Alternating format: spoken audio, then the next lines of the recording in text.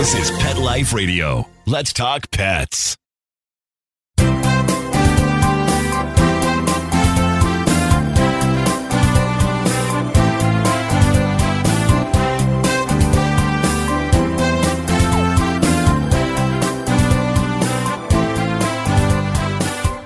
And good morning, good afternoon, wherever you happen to be in this lovely, well, not so lovely right now, Sunday, a little overcast, but here it gets like that, and it burns off, in a couple of hours. Anyway, here you're live with Dr. Jeff Werber, your host for the next 30 minutes here on Pet Life Radio's Ask the Vets with Dr. Jeff. We're here for you, we're here for your pets, to talk about anything you want to talk about here on Instagram Live. Welcome for joining me, and any questions you have, please send them my way. And that goes for you. How do you get a hold of me here at Pet Life Radio? Very simple. 877-385-8882. Once again, toll free at 877-385-8882. You can also reach me much better here on Zoom. You just go to PetLifeRadio.com, click on shows, scroll down to Ask the Vets with Dr. Jeff, and click on the Zoom link that's left for you there, and you can join me here live with your pet. Hey, it's telemedicine at its finest. So, and for all of you that are joining me here on Pet Life Radio or on my Instagram, send me some questions. I love to see your questions. Anything you want to talk about is great. And trust me, you may think you have a question. This game for both audiences here. And you think, oh my God, it's so weird. I'm so embarrassed. No, I guarantee, I've been doing this for a long time. There is nothing that you have going on that I have not heard of already. And so other people will benefit as well. And if they don't have a problem with their pet now, with whatever your problem you're having is, they will probably in the future. So it's always good information. Love to help you out. Love to give you some insight as to what's going on. And so while we wait for you, any of you, audiences, to get the courage to ask me a specific question, I am going to just say hi. Two of my siblings are on. Very nice to see you. Okay. So, I just like to peruse the news, what's going on in the veterinary world from the American Animal Hospital Association or the American Veterinary Medical Association. And I have a question coming in. Thanks again for the love you show, Rio. Nice. I was wondering how soon I can cook them food, rice, or boiled chicken since they are puppies. Well, what I would do, and Hudson's doing great. I'm glad. I neutered my nephew, my four-legged nephew this week. So anyway, if they're doing well on their own food right now, puppy food, you can add some things like a little chicken, fresh chicken or rice. That's fine. But just do it very, very gradually. Anytime you change a dog's, even adult dog, but especially puppies, abruptly, then we have a potential problem with diarrhea. Again, it's not a serious problem, but if you're cleaning up after them, it could be a serious problem. So, but go slow and it's okay. But also, I worry that with puppies, obviously the nutritional needs are a little greater. So you still want to definitely feed some sort of diet that is either an all-stage life diet or a puppy diet, instead of just doing the chicken and the rice. Okay, so I love this story, and I love it for a number of reasons. First of all, the content, but also by who wrote it. So one of my colleagues, and also an AirVet board member, her name is Dr. Lori Teller. She teaches the only telemedicine, telehealth course in the country at a U.S. veterinary school, and that's at Texas A&M University in College Station, Texas. She's also currently the president of the American Veterinary Medical Association, and she's taken a stand on that responsible pet ownership works better than banning breeds. Pit bulls, for example, are no more naturally aggressive than any other dog. Calm down and crack down more on irresponsible pet owners, not the breed itself. She says aggression, all right, as an issue, depends on really how the dogs are socialized, how they're trained, and how they're treated. So that's great, because it bothers me when you hear these stories about municipalities saying, "Oh, you can't have a pit bull." No, if I could show you video of my daughter. One of my daughters has two pit bulls, and how her son, who's 3+, right, literally crawls all over them, climbing on them, riding on their back. And all they do is lick them in the face. So I would tell you, they're such loving. Taylor Page was in the other day. I think if I haven't posted it yet, I will. But Athena and Juice, two of our pitties, literally, I'm sitting on a chair, and each one is on a thigh, a leg of mine, and they are right here just licking me like crazy, wagging their tails. They are so, so sweet. And I would tell you the majority of the pitties that I see are like that. Now, what the problem is, because just their nature, that when they bite, they are tenacious and they clench and they don't let go. So no, the damage that one can do, I understand, yes, is worse than a Chihuahua. But I got to tell you, there are more bites registered by Cocker Spaniels and Chihuahuas than there are from Pit Bulls. They don't make the news, oftentimes inconsequential. But obviously a Pit Bull is bad. And you hear these really weird stories. But right here, a Frenchie named Thor says, and so any breed can be made aggressive. Lack of proper parenting is obvious. And that is so true. So thank you so much. And that's the case. So if they're trained well, if you catch them young puppies and you can just see their general nature. My daughter was getting another dog, went to a shelter, and there was a beautiful, beautiful dog. It was a Cane Corso, and he was stunning, absolutely stunning and young. And again, she brought Jackson, her son, and he was just petting it, and he wanted to hug it because he hugs his dogs. And when he kind of ran down, the dog made a quick, like a jump. And so very reactive. Again, it was a rescue. That means it belongs to somebody else. And we know nothing about it. We know nothing about its history, its prior life.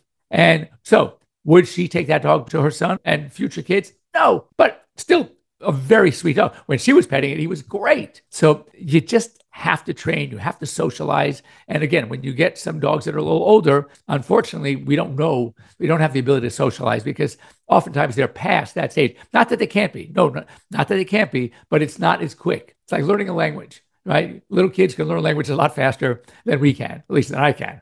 So anyway, so I'm very happy that Lori took a stand. And again, as a telehealth provider, sitting on the board of AirVet, I'm very proud that she came out with this statement, which was great. Now, this is also interesting. This is a wow. Every now and then I love these wows. I love the great. This is good. Age-related hearing loss in people is associated with a higher risk of dementia. How do you like that? So what they're saying is that they feel that this could be the same thing for dogs. And we see a lot of geriatric dogs that are losing their hearing. So now the question is, and I was just talking about this yesterday with somebody, is it the fact that you're not getting that input anymore because of the loss of hearing, that the brain is not working, thus shuts down portions of the brain, which leads to dementia, in which case, getting a hearing aid. When you start feeling that you're losing the hearing, get a hearing aid, or the hearing aid means nothing. It's once those pathways in the brain stop functioning, that is setting up the tone for more of these pathways to fail, leading to dementia. So I don't know what the result was as far as what the connection was, pardon the pun, between hearing and dementia. But keep in mind, if you or somebody you know is losing your hearing, you might want to just make the plans that there might be dementia following. So anyway, I thought that was pretty funny. And also, there was this past week was a check your pet microchip. Make sure it's up to date. And I read that and I kind of had to chuckle. Why? Because I know from fact, we do work with a lot of rescues. And people come in and they have found pets, or they adopted a pet from a shelter or from a rescue, whatever. And of course, the thing we do always before I microchip, I scan, because I want to know, is there already a microchip there? Maybe we just have to change the registry. Do we need a new microchip? Maybe it's an old one and we need the ISO. I always scan a dog. Two things I always do. Number one is scan the dog first to make sure it doesn't already have a chip. And number two, this is a good one, scan the microchip in its little package, because every now and again you'll get a dud. And what you don't want to do is find out you have a dud after you've implanted the chip and give this big, thick needle shot right into the dog. Then it doesn't even work. So of the ones that I scan and have a microchip, we want to check on it. And I will tell you, 30% of them were never registered. And about another 20%, maybe 10%, 40 total, were registered, but not a single phone number is good. You call the numbers that are associated with the account, not a single one is good. Sometimes 3 numbers, and none of them are good. So that means you may have a microchip, you may have registered, but you still, if you change the phone number, you need to get a hold of the company and update all your information. There are many companies out there. I like Save This Life, because that you can actually change your information for free as many times as you need to. But one thing I will tell you, if you're going to implant a microchip today, make sure it is an ISO. That means 15 numeric digits, usually starting with 9, but it can be with anything out of some other countries, start with 8 or 7. but here in the US, it's usually 9. And very, very important because a lot of foreign countries, European countries, Asian countries, no longer can read the old Destron type chips. That means the old Avid chips, the old Home Again chips, they can't even read them. In fact, what they usually say when you're traveling, if you don't want to get another microchip for your dog and you already have one, and it's the old microchip, which is usually it's either 9 digits, as in the case of Avid, or it's an alphanumeric in the case of the old Home Again, 10 digits. You need 15 numeric, ISO certified. And if you are not choosing to get another microchip to update, you have to bring your scanner with you to prove that that number matches your pet. I mean, in my opinion, just get a new microchip. But, and yes, not easy depending on where it is, but you can take an old microchip out if you're worried about the 2 microchips, sort of interacting with each other and causing some problem, but it can be done. Okay, next up. Oh yeah.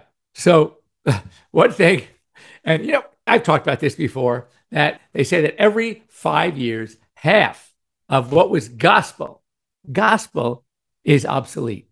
And that was a warning given to me by one of my mentors in vet school 40 years ago, Dr. Barb Kitchell. And she's, because I was a hotshot. I had a lot of experience going in because I couldn't get into vet school right away because I was too stupid. I went to Berkeley and partied a little bit too much, maybe. But anyway, I did really well in vet school. And plus, I had so much experience, clinical experience, that I was doing stuff that even the residents weren't doing yet. So there was a good and a bad to having waited as long as I did. But Barb said, don't be a hotshot because this would happen. Well, I reported before on monkeypox. And people talk about monkeypox. And I said, it's never had a case in dogs. You don't have to worry. Well, guess what happened this week? So live and learn, as I say. At least dogs can get monkeypox. The Lancet journal, which is a very respected journal, confirmed that a pet dog in Europe that was allowed to sleep with its owners, even when they kept the dog away from other dogs and other people when they had monkeypox. But guess what? The dog got monkeypox. And when they tested the dog, it tested with the exact same virus, whatever the parameters they look at when identifying a virus, it was identical to the one the owners had, implying that, yes, the dog got it from the owners. So the dog had some symptoms, some lesions. It was nothing terrible. The dog did fine, but it did test positive. So anyway, the recommendation is that if you or somebody in your household has or had monkeypox, you want to avoid contact with your pets. Have them sleep someplace else in a different room. It is apparently direct contact. So it's not like airborne, like a COVID thing. But just keep in mind that, yes, they can get it. But there's been no case, I'm saying this now with caution, there's been no case of a pet giving it back to a person. So that doesn't mean it's not going to happen, clearly, because things can change. I will let you know if we have such a case, but at the very least, beware of your pets if you or somebody in the household has monkeypox. All right, so we here at our halfway break. Again, if I want more questions, I'm leaning on you guys to give more questions. Is it possible to put a tracking chip in a dog? Great question. We'll talk about that in a minute. And so you don't go away here on Pet Life Radio. We have to stop for our commercial breaks. We'll be back in just a minute, so don't move. We'll see you soon. Take a bite out of your competition. Advertise your business with an ad in Pet Life Radio podcasts and radio shows. There is no other pet-related media that is as large and reaches more pet parents and pet lovers than Pet Life Radio. With over 7 million monthly listeners, Pet Life Radio podcasts are available on all major podcast platforms, and our live radio stream goes out to over 250 million subscribers on iHeartRadio, Odyssey, TuneIn, Stitcher, and other streaming apps. For more information on how you can advertise on the #1 pet podcast and radio network, visit PetLifeRadio.com/advertise today. Let's talk pets. Let's talk pets On Pet Life Radio. Pet Life Radio. PetLifeRadio.com.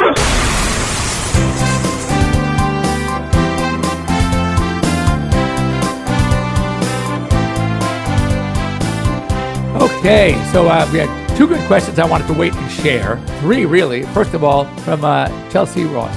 Do purebred or mixed breeds have more health problems? Well, I wouldn't necessarily say more health problems, though they're more predictable health problems. When you have a pure breed, you know what problems they typically have in their line as a breed or in their direct line, all right, when you have some sort of pedigree papers. So that's why it's so important that we say in certain breeds that we know have particular problems to get them their hips and their elbows certified, to get their eyes certified, to get their heart worked up beforehand, or at least the parents. So we know what we can expect, what we can anticipate in the pure breed puppy. Now, the mixed breeds, because they're getting more input from other lineage, other lines, they may not have the same problems.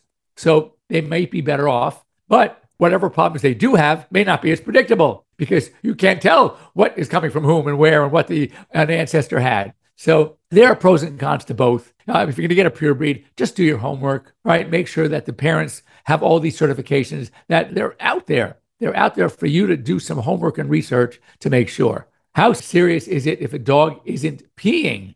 So very serious. And the same thing for a cat. In fact, it's more serious for a cat. Not to be gross, but if a cat gets blocked, and male cats get FLUTD, feline lower urinary tract disease, and if it is missed or it happens on a weekend, and you can see the cat going to the box and straining and meowing and vocalizing, and you think it's okay to wait till the next day, or you call an emergency clinic and it's a 10-hour wait. Well, God, 10 hours, I may as well go to my regular vet. So if a cat bladder ruptures, it is extremely, extremely serious because it's deadly serious. A dog, you have time. Even if a bladder ruptures, the urine for some reason in a dog isn't as toxic. A cat urine is more concentrated. So either one, you don't want that to happen. If you have a dog or a cat, and a cat frequenting a litter box, but nothing coming out, a dog lifting its leg and just seems super uncomfortable, licking in his privates, etc., you need to get them checked ASAP. Dogs can get stones. They can get urethral plugs. They can get little smaller stones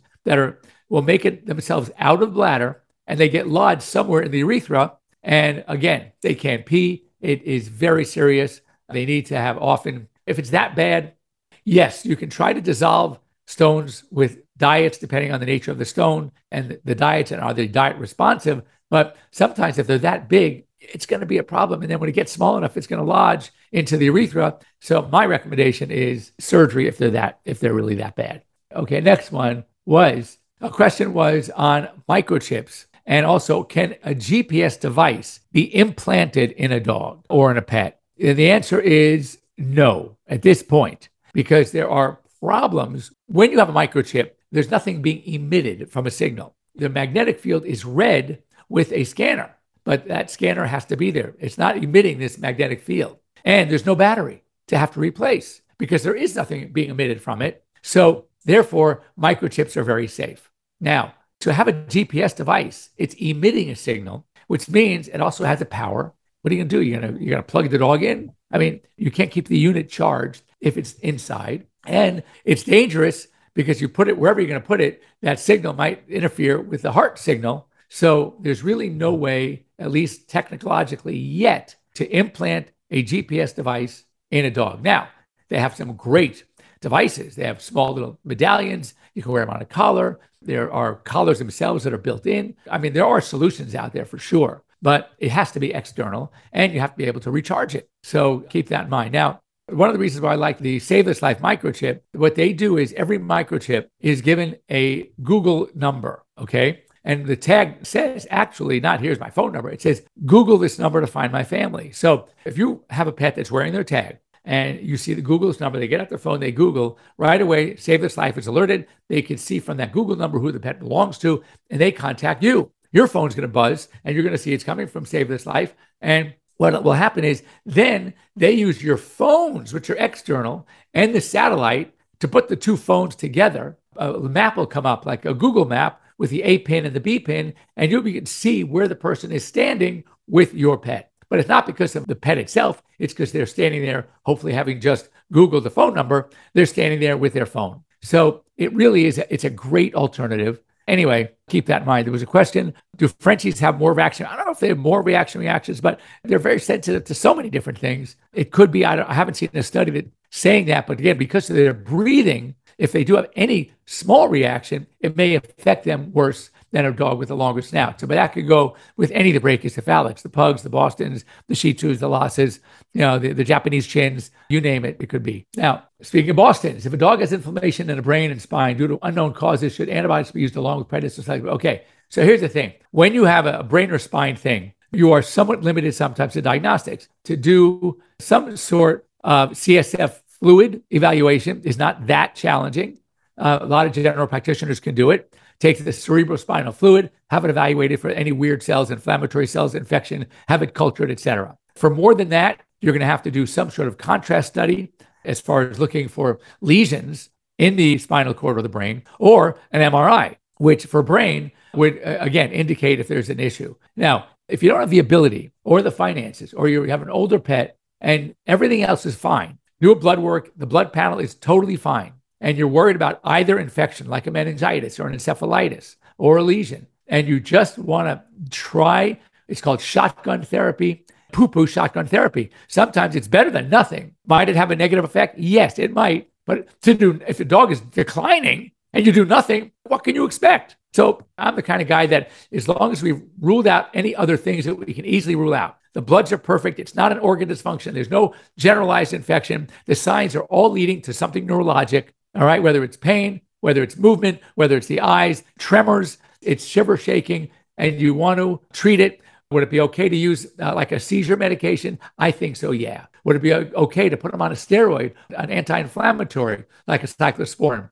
Yeah, or Cytosar. That's more for tumors, the Cytosar, but yeah. Oh, and antibiotics. Cover them always with an antibiotic just in case. So, but make sure it's an antibiotic that penetrates the blood-brain barrier. So it has to be a good antibiotic that will get to the spinal cord, to the brain, etc. So I don't want to sit on my behind and do nothing. You go over with the owner, you discuss all the possibilities. And with cats, for example, I have the old adage, and it still holds true for me, when in doubt, steroids. Cats tolerate steroids very well. And dogs at an anti-inflammatory dose that's used judiciously, where you've already ruled out all the other things that often can be affected by steroids, but you need that anti-inflammatory property, at least to check it out. I'm good. I would say, you know what? Better than doing nothing, because doing nothing, you're going to get nothing. And as Ed said, if the animal is not strong enough to go through all those testing, or you just don't have the finances to do all the testing, sit down with your veterinarian, talk about it. But I would certainly use at least some